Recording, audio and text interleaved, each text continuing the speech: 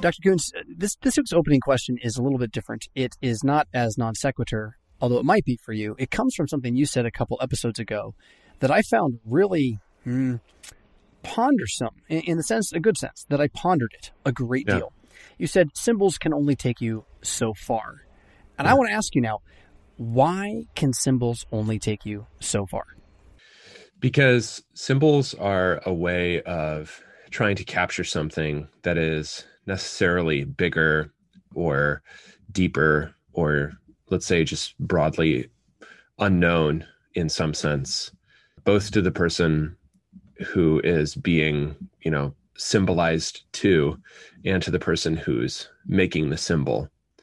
And that doesn't mean that language is meaningless, or that language or art, or maybe least symbolic and in some ways deepest artistic medium, music, has no relationship to the thing that it's talking about.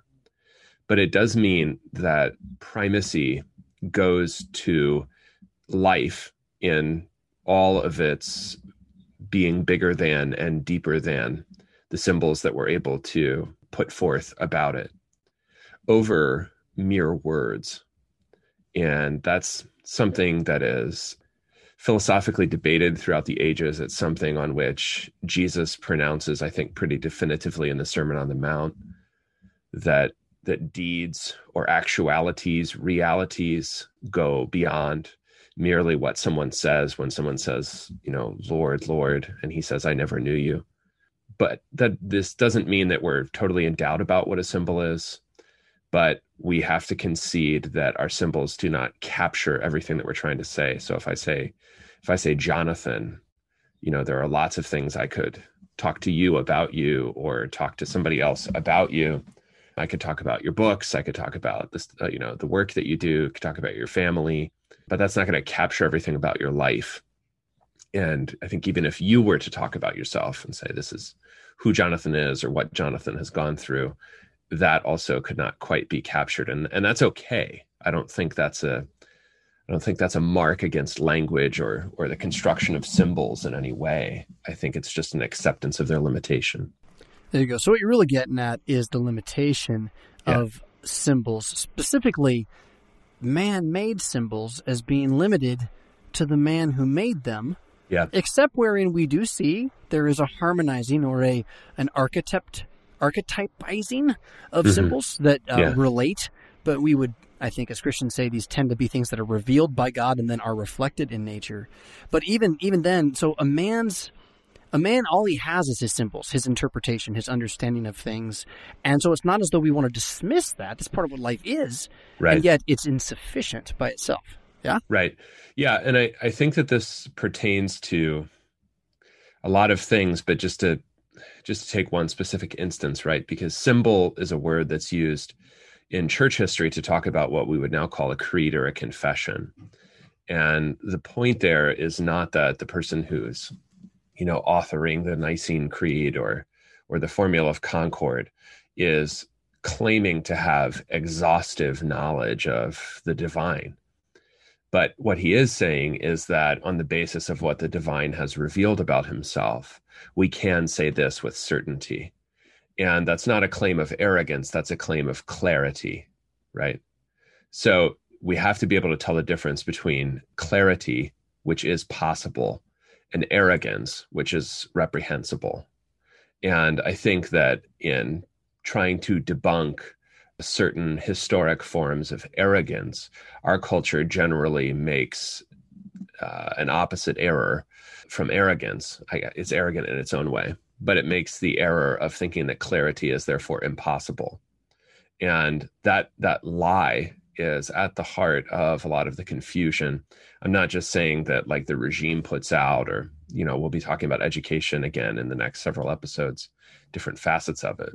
But it's a lie that I think infests people's souls in a very profound way, that clarity is impossible. They talk sort of semi-ironically, but revealingly about their lives or their personalities as a hot mess.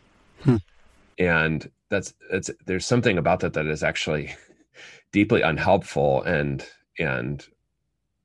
self-absolving in a way that is not responsible. It's helpful to have more words and to have deeper wisdom about things, not just so that I can construct symbols more effectively, which is what people like you and I do professionally. I'm always thinking about how to communicate more clearly than I do. But it's helpful for any human being to be able to say clearly, what is the matter with him? What is going on with him?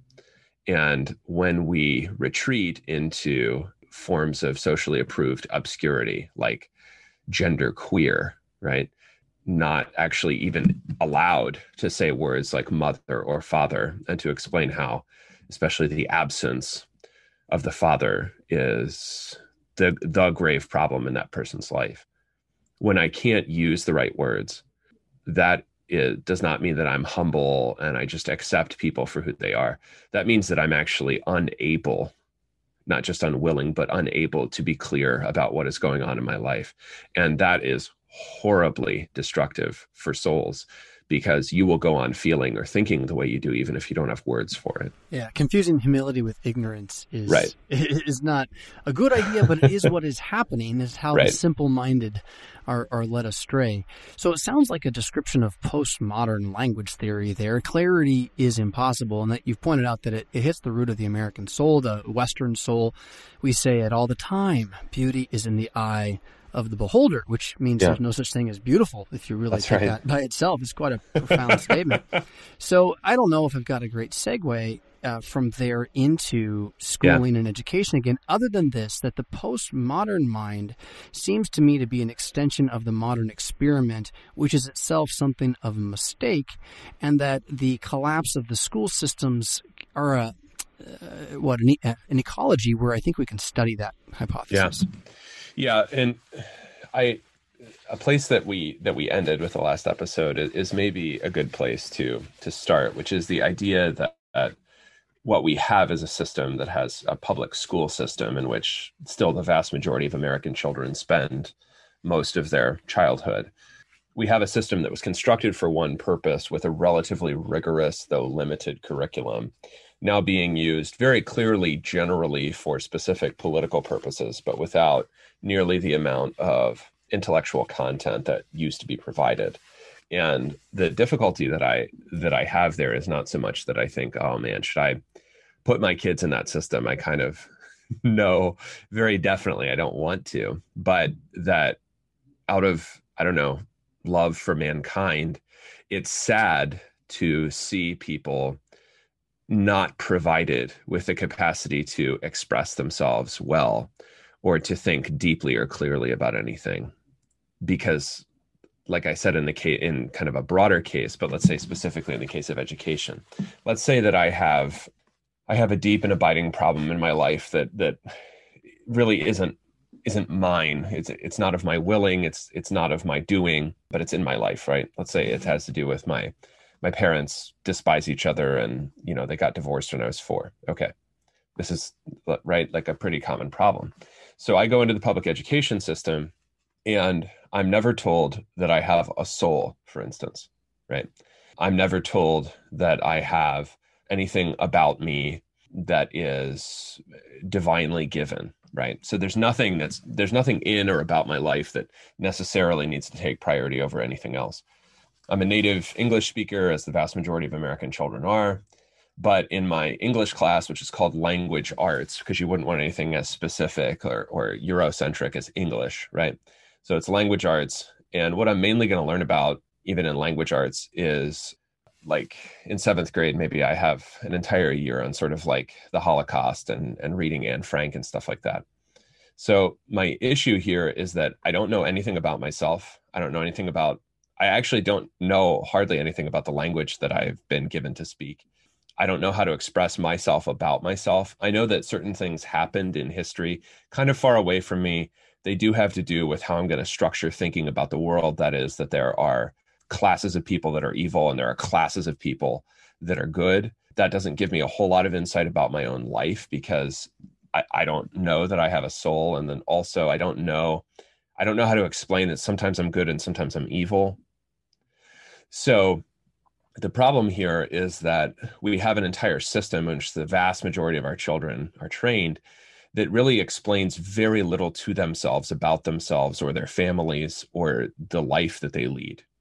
So our concern, both over the past several weeks and also over the next several weeks, the reason that we're doing all of this and the reason that we're looking at private schooling today is not just because it's interesting, which it is fascinating, and there's lots that we didn't have time and won't have time to say. I would think if you're listening to a podcast, go from a podcast into a book, and then you'll get more. You can get more depth than you can listening. But it's mainly because the notion of whether or not a given human being is going to have the capacity to express himself or to be clear or to be thoughtful does rely a lot, not just on his education broadly, but on his schooling narrowly.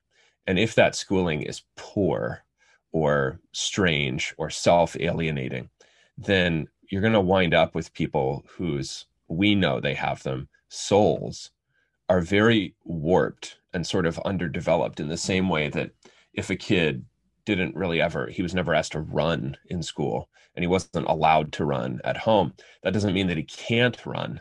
It's that he has no idea how to run, okay? Because he was never allowed to, and he was never instructed how to run. So it's going to be ungainly and weird for him, and he's not even going to think to do it. And I think things like souls or the cultivation of beauty or succinctness in one's own language, these are all things that are there and could be developed to one degree or another in anybody. They're simply not by our school system.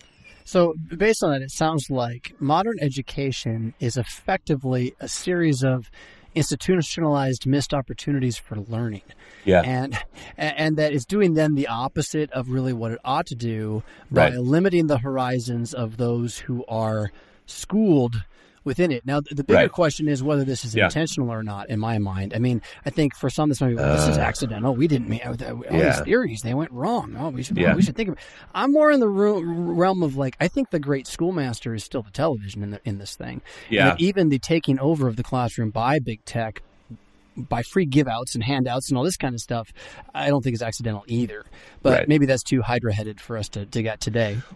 Yeah, I think briefly, one thing to say is that if it's not intentionally malicious, it is maliciously negligent, because something you recognize if you look at the history of pedagogy, really just in the 19th, 20th, and 21st centuries, is that a lot of different, what we're not really talking about, because we're talking more institutionally and practically, but things that we could talk about, and I'm happy to if the listeners are interested, whether on Discord or future episodes, is sort of theories of education, theories of how to go about schooling children.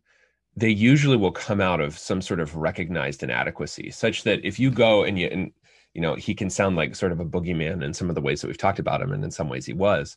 But if you actually read John Dewey, or you read Maria Montessori, who started out working with developmentally challenged children in Italy, what they're always going to recognize is that the tendency within any kind of institution is to conform the person to the institution. And the reasons that happens and the reasons that it continues are because it's largely beneficial. It's especially beneficial for being conformed to some group you're actually going to have to be in later on, like the U.S. Marine Corps or the clergy of a certain church body in a seminary.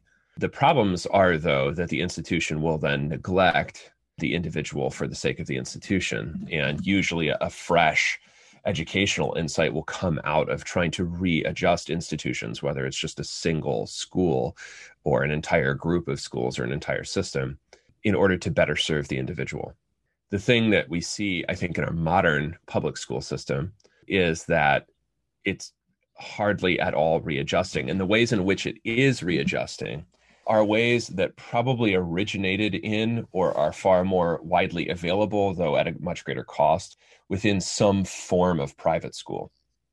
So in the United States, one of the main distinctions between public school and private school is that a private school will give you a much greater variety of approaches to education. Some of them are devoted to one specific approach that's going to look different, but Montessori, Waldorf, Sudbury, it's going to give you a much greater variety of approaches to, okay, what are we actually looking for in a child? What are we trying to develop? Whereas in, let's say, normal public school, what is available to you if you aren't in some very large and or very wealthy school district is going to be fairly standard and feels a lot for the vast majority of children like a holding tank. It's a lot of Disney movies. Just the recent Disney movie on Thursday afternoon switched between PE lunch, some other guy, and some math you have to learn, but the teacher doesn't care about. Yeah. It's just like, it's rough. That's true. That's true. And the exception that I personally had, which I think was sort of formative in my life, where I got extremely advanced literature and language instruction, as well as advanced mathematics for a very small public school, were basically because they began to treat me, which is unusual right? So IQ testing, pioneered at Teachers College, Columbia University, eventually began to sort for all public school systems children along the bell curve, which is now sort of forbidden knowledge because IQ varies predictably by race.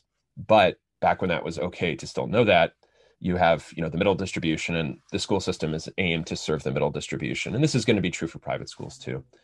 And then on sort of the left side of the bell curve, you have developmentally disabled children. On the right side, you have what are called gifted children. Both gifted and developmentally disabled are so-called special education, actually. It's just that usually we think of that with developmentally disabled children. You get this individualized education plan. Fortunately, they actually sort of heeded that for me when I was in high school, and I got, multiple foreign languages simultaneously. Wow. Literature classes that were the equivalent really of stuff that I did in my freshman year of college. It's so fascinating. Can I just throw in there? So my memory of like junior and senior year is that me and the same 30 kids who were the gifted California version kids in my class of a couple hundred, we were bored to tears trying to work through whatever those poor teachers were trying to give us. And I mean, none of us were really particularly good kids in the sense of not snotty. I mean, we were all kind of the 90s era jerks, but we were smart kids. And we goofed off constantly. Why? Because nobody was aware of what we were capable of, probably. Right.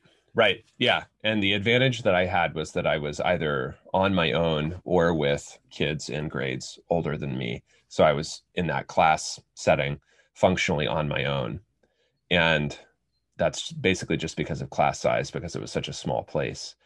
So I think that something you can kind of see, and I think about this not just for kids on either side of the bell curve, but kind of in the middle, which is the vast majority of human beings of any population anywhere in the world, is that if the system is not able to serve them, it's basically failing. Right. Because one of the things you can see is that developmentally disabled kids are going to be trained, and this is kind of the Montessori breakthrough, her original breakthrough, is they can be trained to a higher standard of functioning and life than a lot of people give them credit for. And you have to be creative about how you do that. On the right side of the bell curve, the insight is that certain methods that especially work well in homeschooling, which is what I was essentially getting by having this completely individualized, you can do and take whatever you want, will make it work. Right. System, those kids are probably going to do fine anyway. As long as they socially and spiritually develop, I would say. But you're right. I mean, just academically, they'll kind of see their way through. They're going to, one way that I saw it expressed is they're going to learn in spite of the efforts of their teachers. Yeah, Holden Caulfield come to mind. Is that the right name? Yeah. That's a classic disgruntled gifted kid. But the system, the school, whatever level of actual organization and institution you have, should serve the middle. And I don't think our current school system is doing that. That is our public school system. I do think that there are private schools that do that notably well. And that's why we're talking about them today, because if you look at, say, 70% of American kids, maybe 75, maybe 80, depending on, are in some kind of public school system, the vast majority of them being familiar, normal, not a magnet school, not a charter school. Now, this one lights on Friday night is what they're about. Yeah, they do. There's a lot of athletics. There's a lot of social awkwardness, especially in high school. Another maybe 10 to 15. Again, these surveys are dated at various times. 10 to 15% are going to be private schools. So that's still generally, it's hard to know in 2021 what's going on with homeschooling, but generally twice as many kids are in private school as are homeschooled. That's why we're doing it in the order that we are. Right on. So, I mean, we haven't really touched on this idea that, and I think we did a little bit last week, but that private school today is kind of what public school was. Right. Yeah.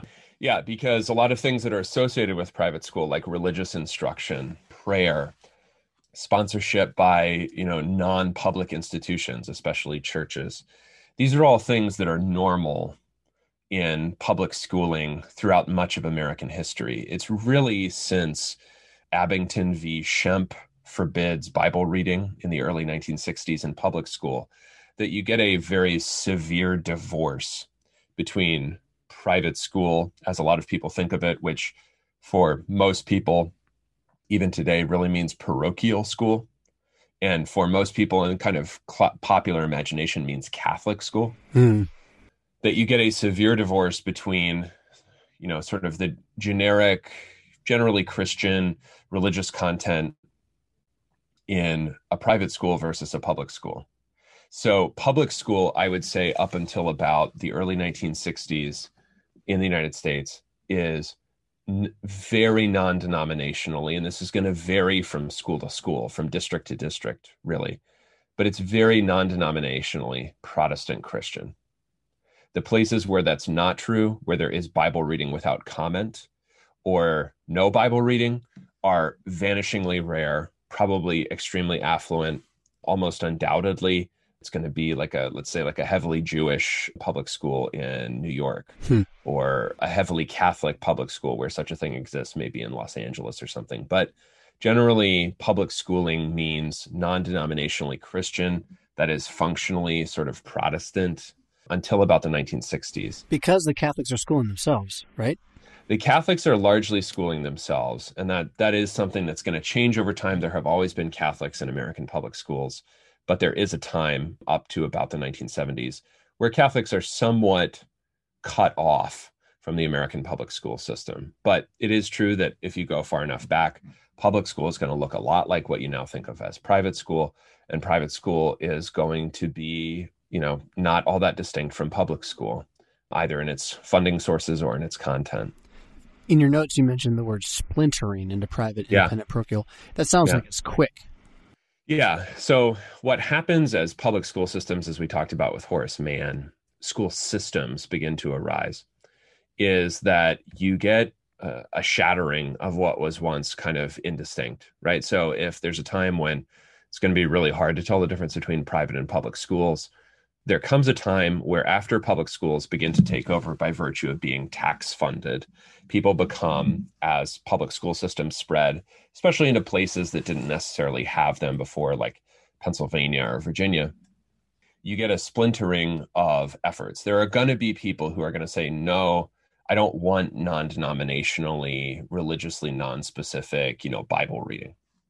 So what happens at that point in about the middle of the 19th century is that you get a splintering into terms that are now going to be, and I hope this is helpful to people, they're actually fairly distinct. So when we say private school, for most people, that covers everything from a Catholic school to, a homeschool co-op. I think you got to pay, it's not taxes, and you pay for it.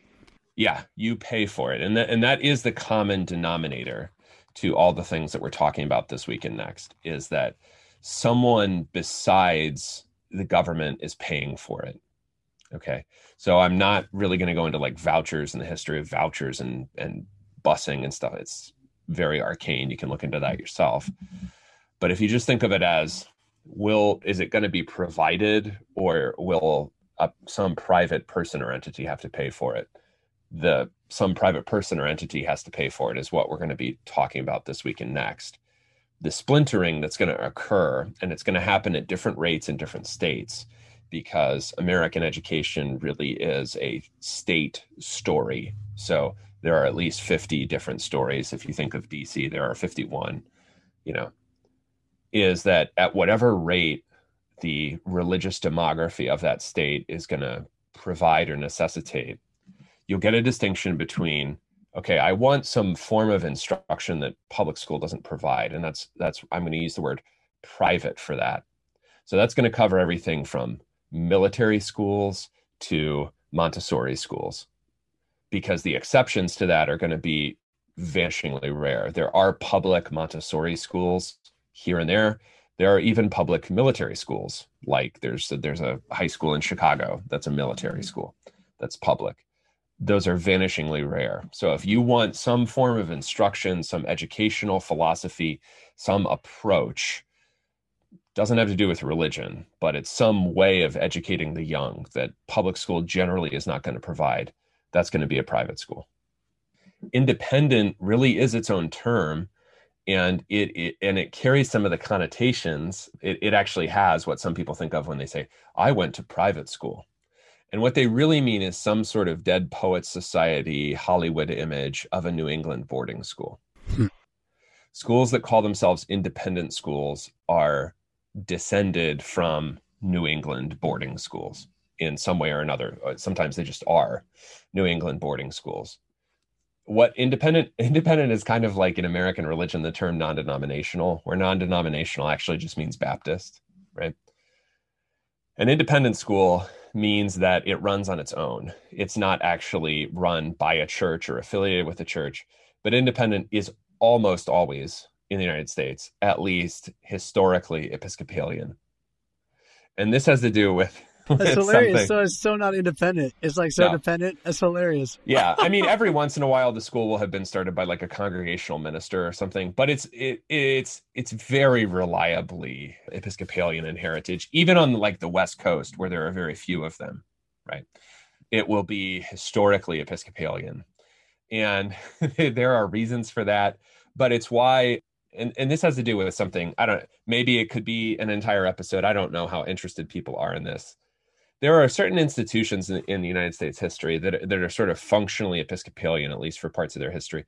One of those is boarding schools. Another would be the U.S. Navy chaplaincy. There are certain, and there's a guy that wrote a whole book about it called Their Power and Their Glory, about the Episcopalians as America's ruling class.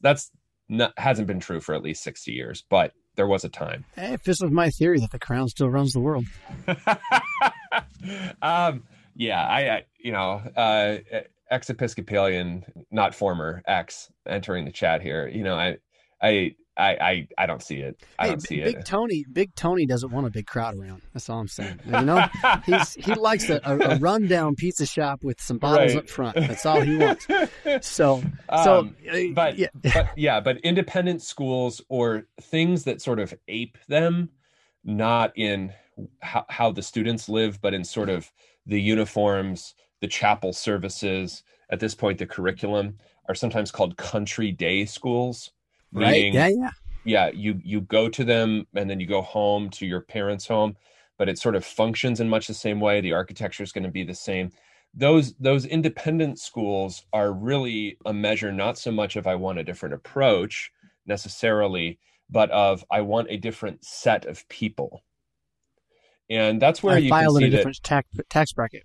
Right. And so private schools broadly can exist. Why would people pay for something else other than what state church provides? Yeah, luxury. Well, it could be because I want a different approach. And that's where, if you talk to somebody that sends their kid to a Waldorf school, it's sort of like homeschooling. You kind of have to like read enough books to get into it, or be kind of off in a certain way from kind of the norm. I say that approvingly in this case. Yeah, amen. To get into it. Independent schools are different. It could be family legacy. It could be aspiration. That is, I've made enough money. I want my kids to belong to a different social class than what I grew up in.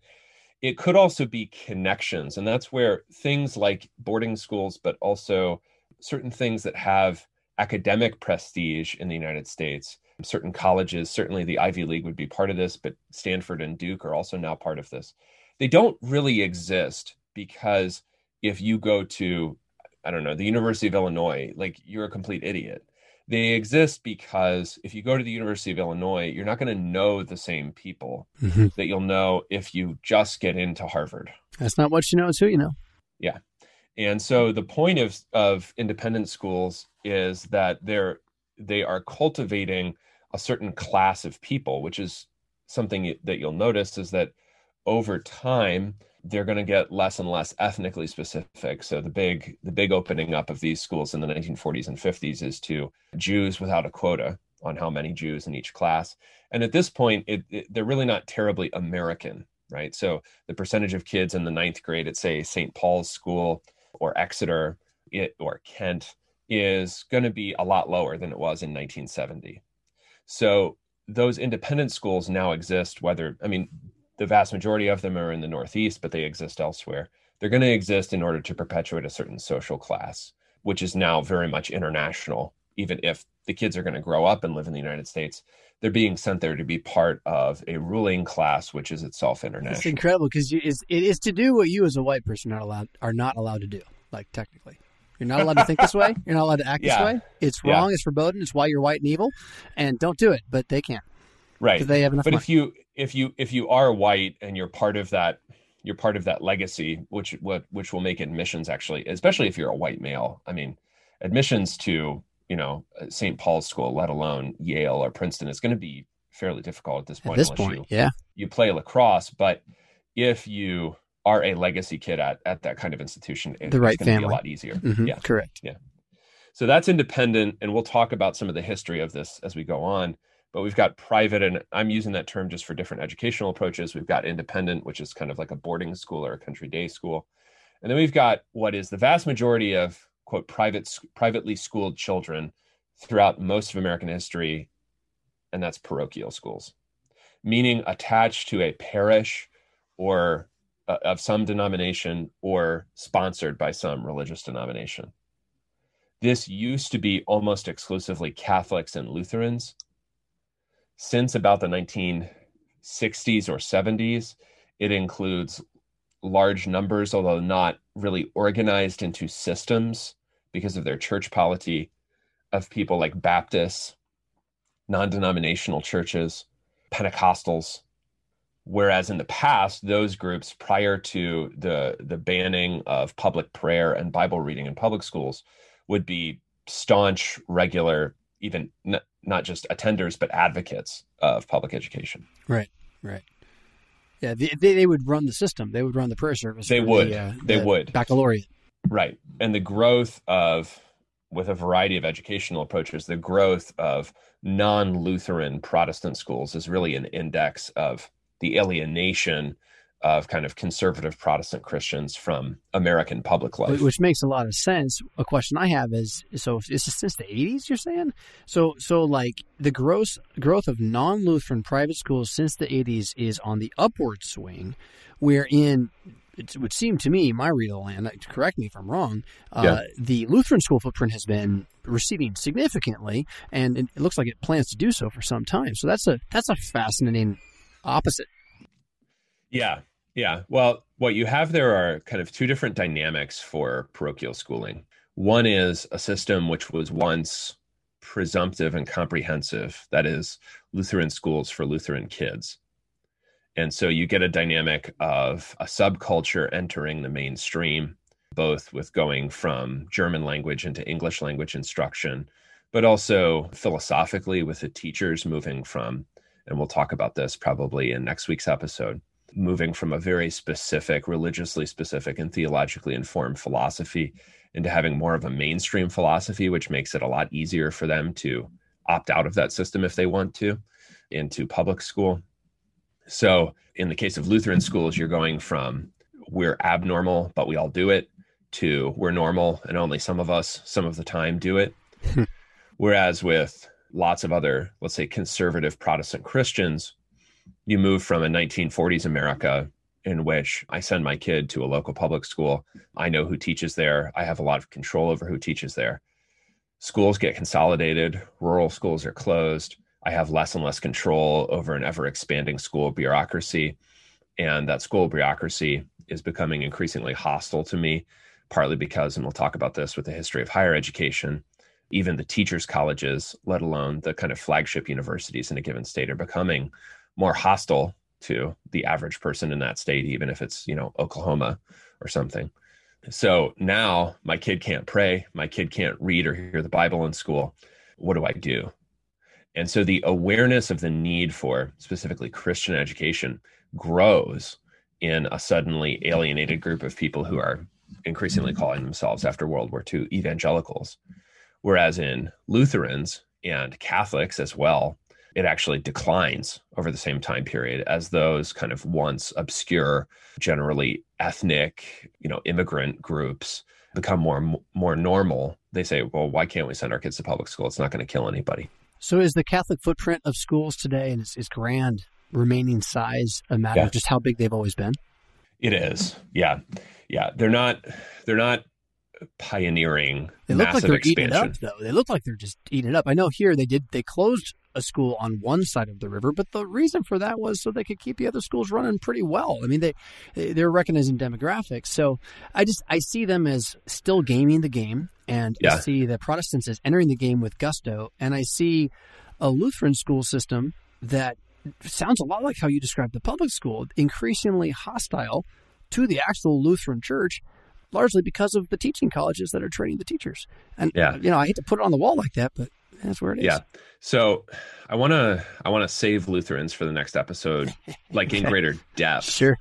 Because it's its own history, and because of our listener base, I want to give it its own episode. But I guess I'll say there's kind of like two things to say about that. One is Catholics are generally going to do things in a more financially savvy way because everything is organized in a much more centralized fashion, similar really only to public school systems. Whereas in the case of Lutherans, the highest level of organization that has any administrative bearing on any given school is going to be the district, and that really doesn't have control. So everything is local. And that's good if you want to keep your church open during coronavirus. That's bad if you need people to make sort of like 50-year-long type decisions, generally speaking, because they think and know only extremely locally. And sometimes that's not good for thinking long term. Yeah. They think and know maybe even annually as opposed to anything else. Right. And so that makes it really hard to say, okay, in this region, here's where people are moving. Here are growth factors. Here are decline factors in, say, this metro area of 400,000 people. Let's make this decision. Even if, in my experience, even if we got to that point, we don't have the chutzpah to make the decision. And that has to do with the hierarchy thing again, too, a little bit, though. I've been in places, you've been in places, where the writing's on the wall on a number of different things, and it's just too hard of a decision to make. Too many people who are cared about in real life are going to have their lives hurt by this. Right. And there is no king to just put the sword down and say, well, we're going to go this way anyway. And whether that has to be a king or a voice that just leads and we follow, that seems to be the thing that's missing, and that Rome de facto has built into its idolatry, if I can say it that way. Rome is organized for decision making in much the same way that teachers' unions are organized for political advocacy and decision making. And something you can see is that groups that either historically didn't have to make big financially costly decisions, really generally, which would be like the Lutheran Church above the congregational level, are not even organized for decision making, let alone good at it. And so what happens is that you get sort of hazy stumbling, which is sort of natural to human groups without leadership, right, of any size or kind. That hazy stumbling just kicks decisions down the pike. And if you have a democratic polity, that means that the people that you're electing or that are appointed to kind of decision-making responsibilities are there because they are, and because they like to be, and so that they may continue to be popular, which is not the same thing as actually being able to make decisions. The one exception in the case of a lot of Protestant churches, including Lutheran churches, is that the pastors actually have tenure, okay, which is different from a Catholic parish, but the parish priest isn't actually expected to make these kinds of decisions by himself. So let's say the strategic planning salvation of a lot of Protestant churches is that their ministers actually have tenure. And in the case of being able to see down the pike and say, okay, we need to have a big school in this suburb of Nashville, or we need to close this school and move this other school. The only saving grace administratively for a lot of religious institutions is that their ministers don't get moved around all the time and are hard to get rid of, theoretically. Yeah. Is the Missouri Synod? Oh, we'll save that for next time. Moving around all the time. That might be just my past. But I have a funny feeling Missouri's had us move just a bit more than we needed to for our long-term good.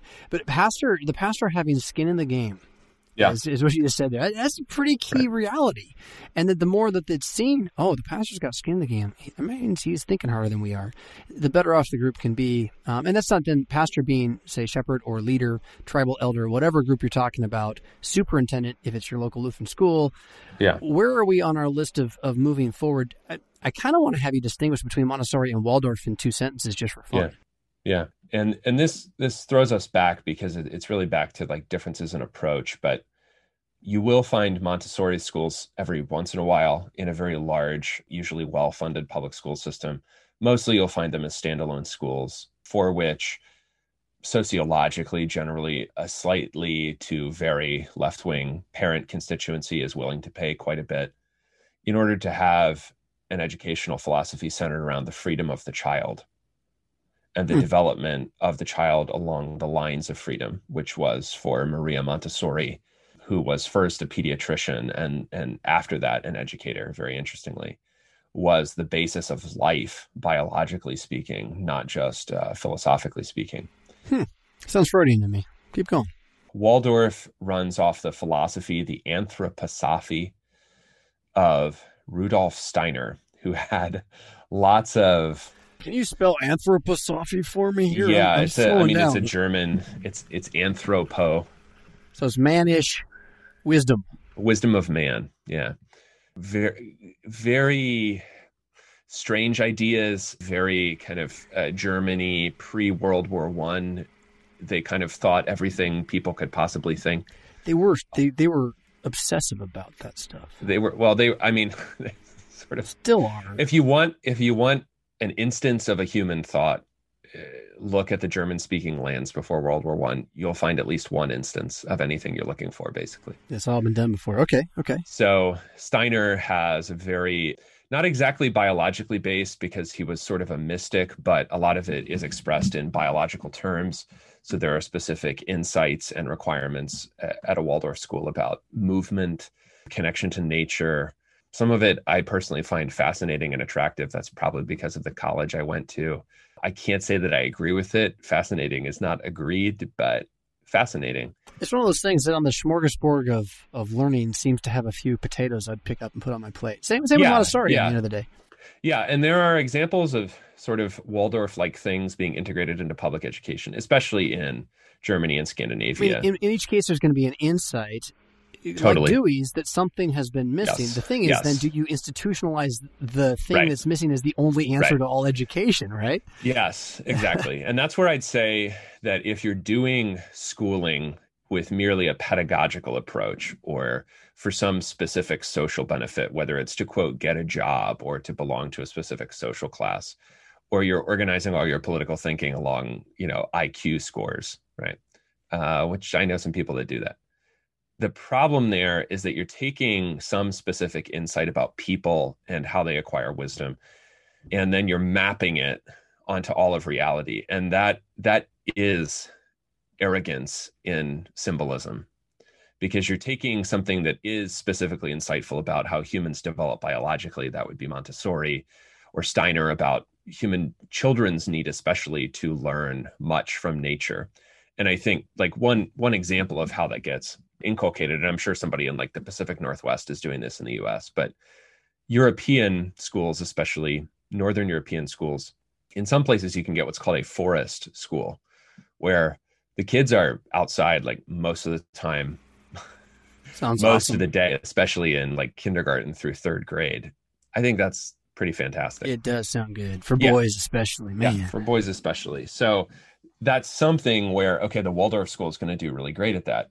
Is a Waldorf school or a Montessori school going to do really great at understanding like the residence of evil inside the human heart? Not so much, because nothing is set up to handle that. Yeah. Right. So that's the main difference between Montessori and Waldorf. There are tons of other approaches that you can find. I mentioned Sudbury, which is a sort of obsessive devotion to democratic decision-making. There are very few of those, mostly in New England and England. I would imagine that they don't have a lot of activity as they talk about what they are going to do next. No, I don't think they do. And it obviously works better with I think we can jump from evil in the human heart back to independent schools and their distinguishing between the preservation of, I'm just reading from your notes, but it's great, preservation of classical education versus the preservation of regime elite systems. Yeah. So evil human hearts, those running the systems, to see then in the big mix of all of this private schooling, the independent schools really do stand set apart as something of a cultural roadblock. Yeah, and it is notable. I mean, we talked about compulsory public education attempts in the last couple episodes. Attempts at that were never made in the Northeast, even though the public or common school system originates in New England as we know it. And the reason for that is that you have in the Northeast, especially in New England, enduringly these independent schools, most of which are boarding schools, some of which are day schools, but they inadvertently have preserved the last remnants until its recent revival among conservative Christians of Latin and Greek as the basis for the curriculum, as both form and content in their literary and historical traditions for what it means to be an educated person. In the United States, that was never the basis of public schooling, even though Latin used to be much more available, especially in American high schools. But it was never the basis of the common school system. Independent schools were sort of the remnant of that, where you can go to Phillips Exeter and you can take many years of Greek in high school. Until the advent of homeschooling, as well as classical Christian education in the last really 30 years, that didn't exist hardly at all. We'll talk about the Lutheran exception to that in the next episode, but that's actually been preserved by boarding schools. It's not requisite, and you can kind of see already, the listeners are, I'm sure, familiar with the idea that classics majors at Princeton no longer have to learn Greek and Latin, because that's, I don't know, whatever, Euronormative, maybe I'm inventing a word, racist, there you go. But the fact that those older methods or older content for a curriculum, especially for people that were going to be running our country, like it or not, that's incidental, I think, to the class system that is more importantly and continues to be preserved. It's not like those independent schools are becoming less expensive as they begin to drop these, white supremacist curricula. So it's what they teach is not nearly as important as who they teach.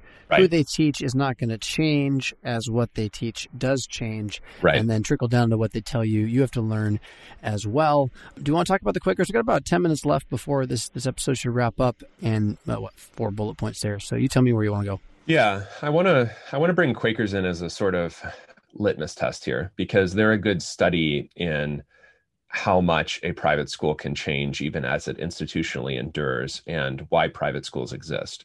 So Quaker schools start late relative to other denominational schools, partly because Quakers are not sure that education should actually be done formally.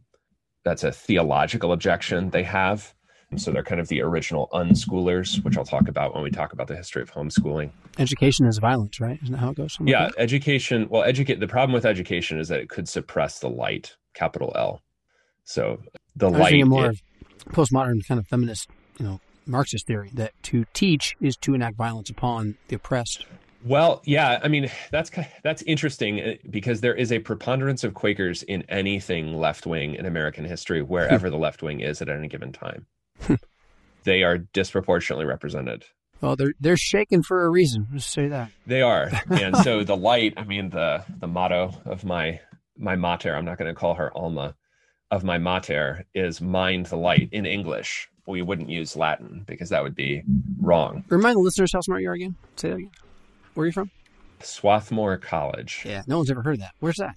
No one's ever heard of that. It's so smart. No one's heard of it. It's outside. Yeah, it's outside Philadelphia, as Quakers do. Yeah. Who do you play basketball against? We played against Haverford, who are the wrong kind of Quakers. Okay, there you go. That didn't help anybody reference it at all. Yeah, good. So, we were the really liberal Quakers. Haverford were the semi-respectable ones. Yeah. So. Well, I'll just say for the listeners out there in TV land that Swarthmore is like, how can I forget where Harry Potter goes to school? It is like Hogwarts, only without the magic, right? But like without the magic, you only get in there by are secret people wearing letter and capes. secret invitation connected to certain networks on the East Coast, and you're in, and you're in. Literally, like you got to get beat up by some blonde kid, and then they're gonna laugh at you, and then your uncle goes to jail. But at the end, you save the world, and you end up as Adam Kuntz, and that's Swathmore. there are people wearing capes. They run around with foam swords. Is that true? Yeah, I remember visiting, and I'm gonna lose track where this is too. Okay, so we have a sister church body in England, the LCMS does, and that there is it Oxford? I think that there's a little school, Westfield Cambridge. House. Yeah, Westfield. There's a little school attached to it. I remember being there and all the guys wearing the robes. They're all walking around in robes. I'm like, well, that's different. So that's a very Anglican thing to do, and there's an Episcopalian school in the South, Sewanee, where they still do that, but that's not Swarthmore the robes you're talking about. Yeah, Swarthmore is very Quaker, and part of the Quaker ethos is simplicity. So back to the swords. It's more North Face vests. The foam swords and the capes. How is this simplicity and Quaker? That's a specific dorm. The vibe is more the closest vibe for Quakers that I've ever found would be Pacific Northwest. So things that people associate with the Pacific Northwest seem to be very culturally Quaker. Yeah, that makes sense.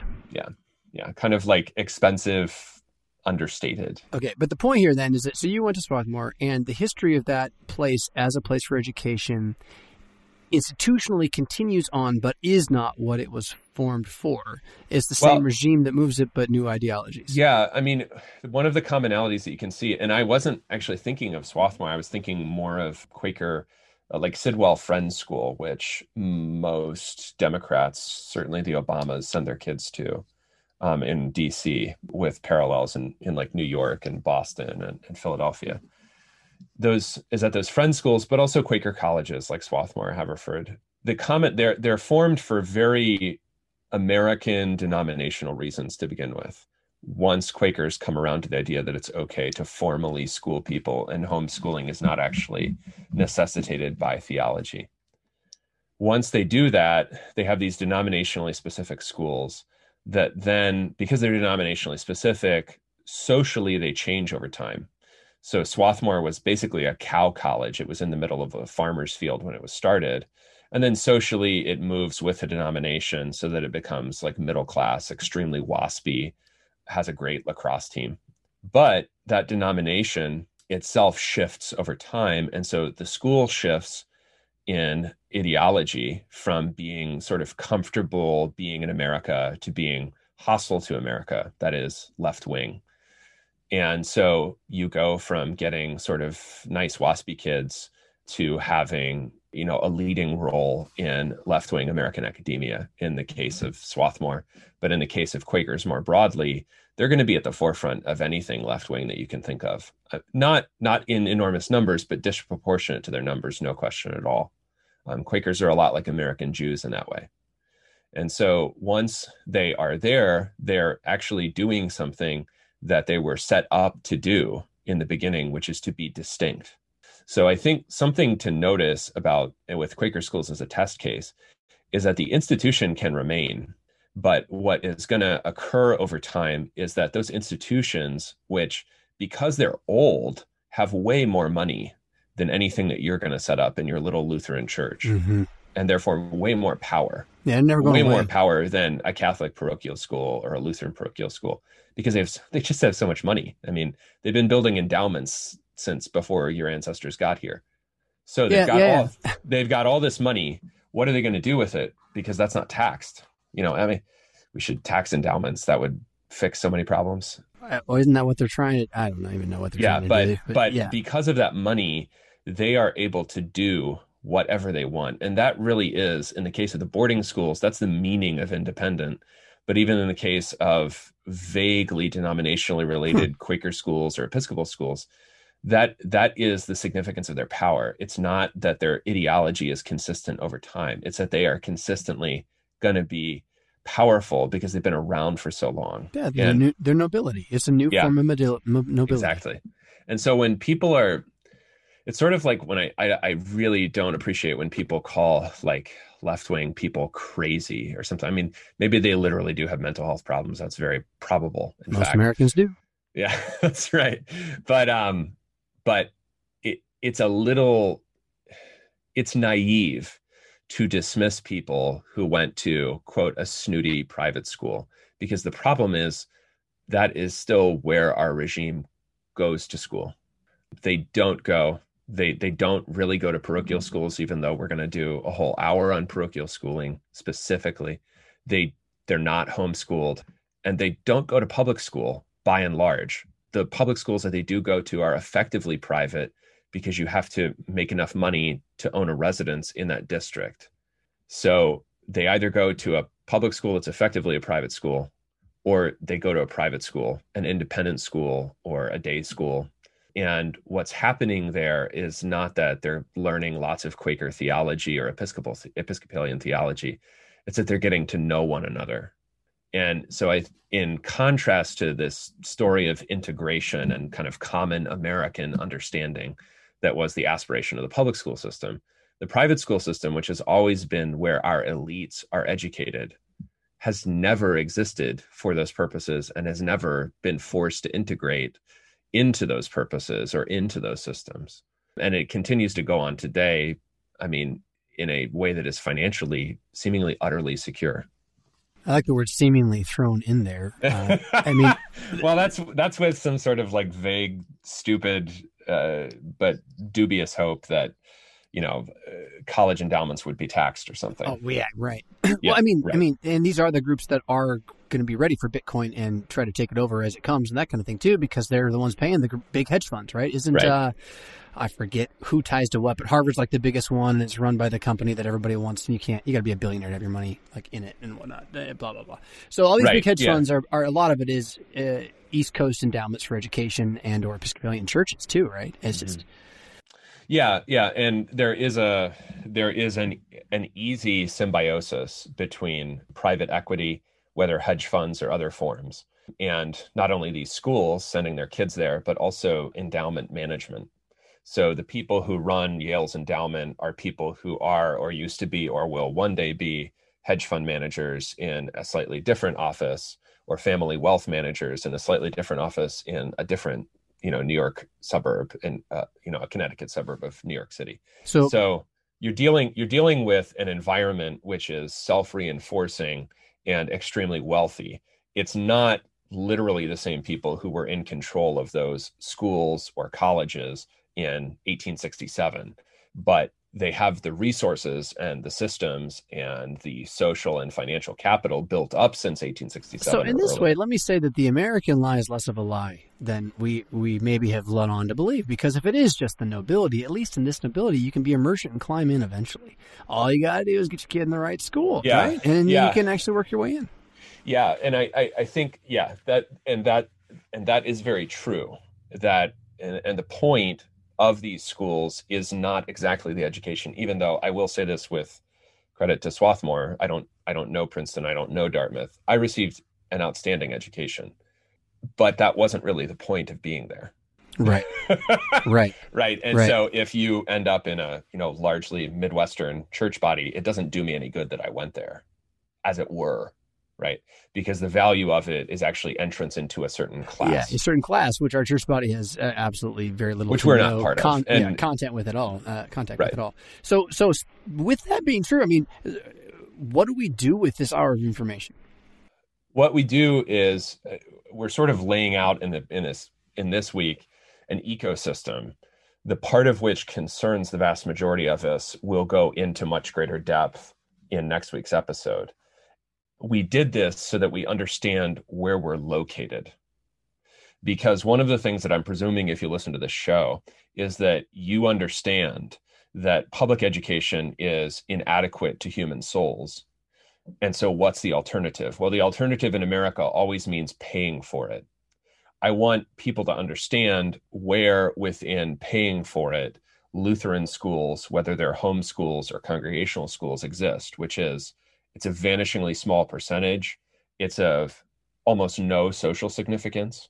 Okay. And that's not to depress people to talk about New England boarding schools and colleges that cost an absurd amount. It's in order for us to understand what the stakes are and what the situation is. And that's fine, right? That's totally fine. Because I think anxiety to enter, especially these old moneyed worlds, is precisely what sets people who really are not mainstream by virtue of their theology or their political ideology. It's what really causes them to compromise the most for the sake of access to these things that feel prestigious or good or old or big or rich or all of those things, right? And when you seek more to be in something, and that's why I've been stressing that it's really not about the education received there, it's about being in a group. When you are striving to be in a group that the rules of which are not set by you, whether it's public education, easy to get into that group, or these other forms of private education, much harder, you're going to dilute the group you're actually part of and the convictions you actually have so that you can get into this group that's not controlled by those convictions. So when you're talking about private school, some conviction is going to cause you to choose Montessori or choose Waldorf or choose Quaker or choose Lutheran. You really have to think about, can I bear the cost of that? And what is the cost of that? And in laying out this ecosystem, I hope that I give you a better sense of where we're at, how much it costs, what we're up against. Not in order to depress. You're not going to bring down Sidwell Friend School or anything right away, but in order to, enlighten so that you understand like what we're actually up against. Yeah, you can't compete on their turf. No. And so you can wallow in the muck and whine and complain and get bitter, or you can pick some different turf, for pity's sakes. I like a little Sun Tzu here. Use the high terrain and fight downhill. It's a brief history of power with two white guys. You know where to find us, or you wouldn't be here.